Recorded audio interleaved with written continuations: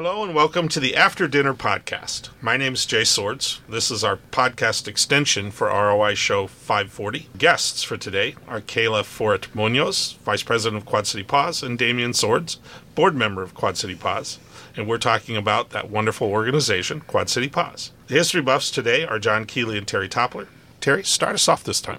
All right, thank you. So, Kayla and Damien, earlier you talked about the different fundraisers that QC Paws does. Can you tell me, if I want to donate, besides money, is there a list of products or supplies that you could use? How would I go about that? There absolutely is. If you go to qcpaws.org or you look up QC Paws on Facebook, everything is right there. You can find anything from our Amazon wish list to our Venmo, PayPal, and just our actual item list. Always needed is cleaning supplies. Bleach is gold to the shelter. So if you ever happen to see that on sale, please think of Paws. Same with non-clumping cat litter is really important. Cleaning supplies are usually one of the biggest things that we are always in short supply of. But yes, look at our website or please check out the Facebook page. We will always pop up immediate needs. A couple weeks ago, we were really in short supply of litter pans. And so the community was able to rally and quickly get us some stuff because we are running short on supplies these days. Okay, John. Question. How did you guys cope with the trials and tribulations of COVID? I mean, here you've got it where everyone's supposed to go in isolation, and yet the pets still needed people and they needed protection and all the above. But, a pandemic was hitting the world. How'd you guys deal with this difficult situation? You were not on the board during COVID. Yeah. So, I'm going to continue to talk, I suppose. COVID was definitely a hard one. We did a lot of Zoom meetings from the board, a lot of outside meetings. Fundraising became an interesting new skill set of switching some things online.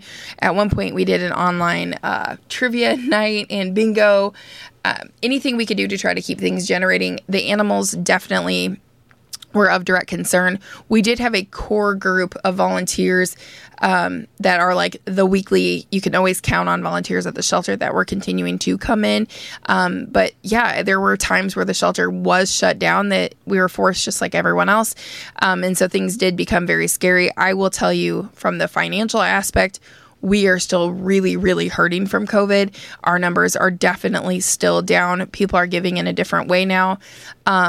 In some of our bigger fundraisers, we were definitely seeing thousands less than we had normally achieved before COVID.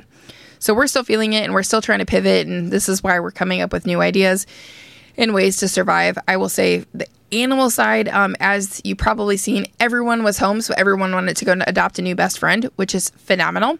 However, everyone's back to work and did no training with new best friend. And now we are getting new best friend back. So this is creating a whole new set of challenges for shelters across the country. Kayla and Damien, that's a perfect segue into where I was going to go, because we know on a national level that that's an issue, that people went crazy with pets because they were trapped at home. And Correct. This was my way of getting companionship, particularly cities, big cities really had. And then, of course, the world has changed back. Maybe not completely, but a lot. Yeah. Has come back to kind of where it was. And so how do shelters deal with that influx of new, old animals? And then what kinds of, are there even sort of services that are available to help people work their way through the idea of, I really have to take care of my pet instead of my pet just being a companion.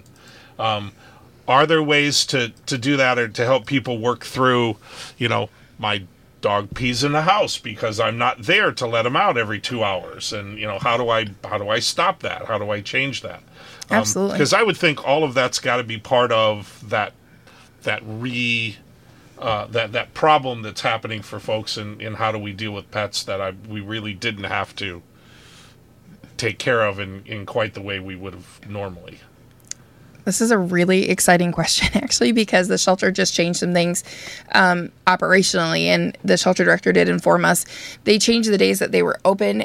For a while, the shelter had been closed on Sundays. However, now the shelter is closed on Wednesdays, but not truly closed. Staff is there even on Christmas, feeding, cleaning, things like that.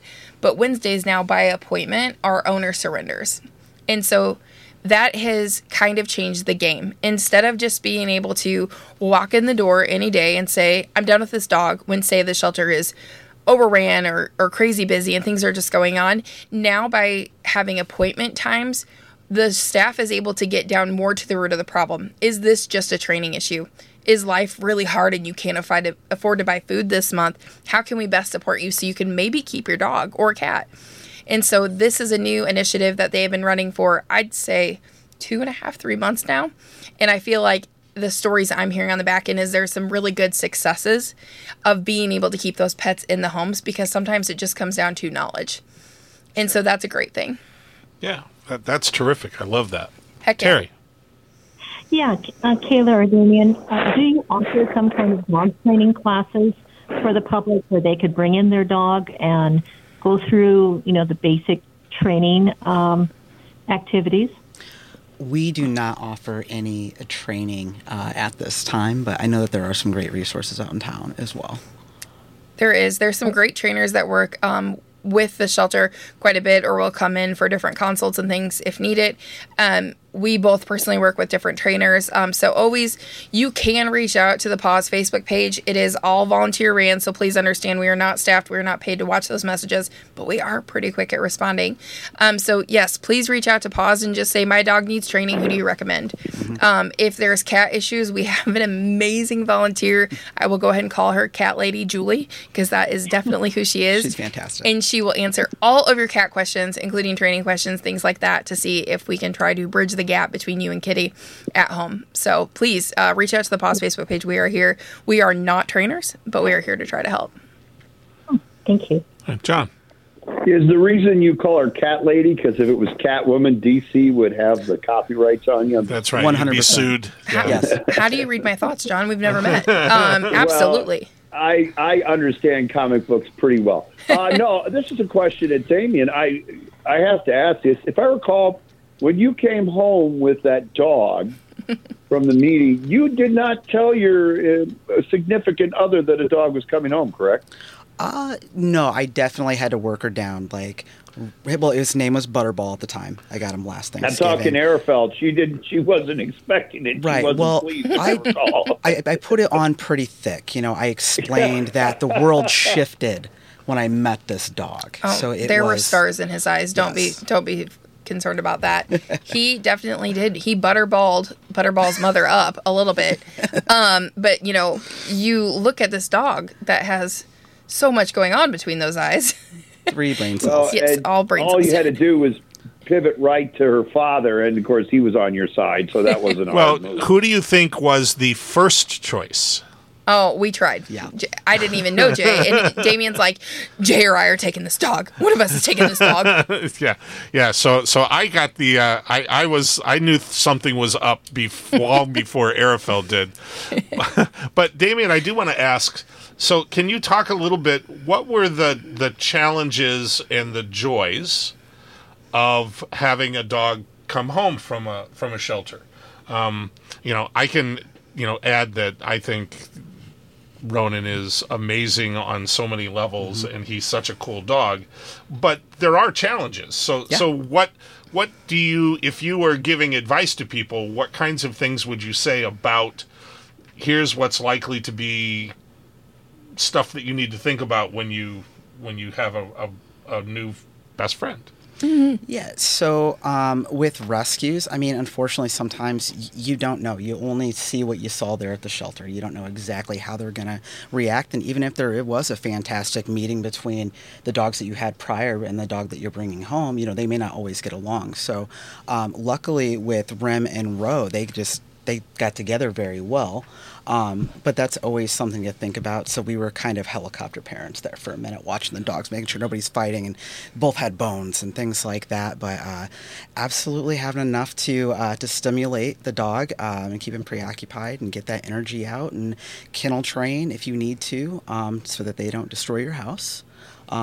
So yeah, I mean, and then if you don't have an animal at all and you're which has been a very long time for us, but kind of doggy proofing your house too, making sure the animal can't get into chemicals or poisonous things in the yard, and or paint. Or yes, paint. paint would be yes, be one of those things. Because you buy your wife a new rug, right, yes. Damien? Right, yes. right. My I think the first couple of weeks I brought Ronan home, he escaped his kennel. So get a crate that will hold the animal. Step one. But he got out of his kennel and then carried a gallon of white paint down the stairs and somehow got it open onto my rug. I still think his sister set him up, but it's fine. Well, and there may have there may have been some collusion yes. there. I think Britton just did it. I'm going to be honest. I think she set up her brother, tried to send him back home. You are really good with enrichment, though. You are a very on top of it dog parent, and so you've utilized doggy daycare, training resources, things like that, to keep Ronnie's mind active and strong. Absolutely. I think that's another thing I want to bring up is that, I know everyone don't have the means to afford like doggy daycare, things like that. And we do hear a lot of times that owners want to surrender their dogs. They say, oh, I just don't have enough time for this animal. And it's like, I've seen my dog. I know how many hours a day this boy sleeps. Yes. And even if you only have, a little bit of time after work to run that dog or play with that dog, you'll be happy, You don't need 4 or 5 hours a day to tire the dog out. So well, and along those lines, one of my pet peeves as a lifelong dog owner is that people rarely take the time to figure out what a breed is. Oh yes. What it means. Yes. Is this people gravitate to little dogs because they're little. Little dogs are often very high energy dogs. They're often very high strung dogs. They're loud. They can be aggressive. Terriers, after all, were bred as ratters, for heaven's sakes. Absolutely. Or they'll look at, I had a St. Bernard. I had a 160-pound St. Bernard. Okay. She was a big goo ball, and all she really wanted to do was sleep for 20 hours a day. Mm-hmm. Oh, absolutely. She was the world's perfect apartment dog. We didn't live in an apartment, but in terms of having no energy level, or people complain about Australian Shepherds that are chewing everything up. Well, you can't put a Shepherd in an apartment, in a little tiny apartment, and leave him there for 18 hours. He will find things to occupy his time eventually, and not necessarily. So I'm interested, does the shelter, when people come in to adopt, does the shelter talk, or do you guys do on your Facebook page, do you have links to, here's the traits of this breed, how, here's what you should be thinking about, those kinds of things, to kind of help people make sure that the person and the dog are a match? Absolutely. So the shelter works really, really hard when somebody comes in to ask about the environment and things that are going to go on with the animal. We are huge proponents of do your research on the breed. For instance, if you love the look of any herding breed, but you have small kids and do not want their ankles nipped, look somewhere else or be okay with that. You can only train a dog so much to not do what's genetically predisposed in their brain. So that's something good to remember. Google's your best friend. So if you think you're interested in a breed, go to Google, but talk to the staff. Just literally be honest about your lifestyle. If you are the video gamer that just wants a house hippo, look at those pit bulls, because I'm telling you, they'll be your best friend. If you have an active life and you need somebody to go out and doing all the things with you, we have dogs for that too. So actually pits are also good for that. The most versatile dog, if you ask me. But yes, the shelter staff is there to go over what this dog's needs are. And they also kind of start learning their personalities too of the individual dog to be able to tell you, like, this dog is either going to exceed your expectations of movement and exercise, or you need to look somewhere else. Right.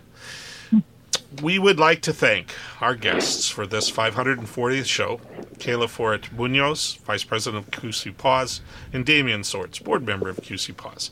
We've been talking about that wonderful organization, QC Paws.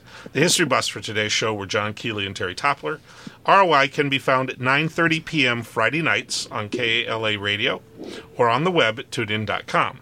If you're looking for older programs, you can find them at soundcloud.com. Just put KALA Radio, all one word, in the search and click on the first icon and then scroll down to find a decade's worth of ROI shows. You can also find ROI on all your favorite streaming platforms. ROI is recorded at station KALA, St. Ambrose University.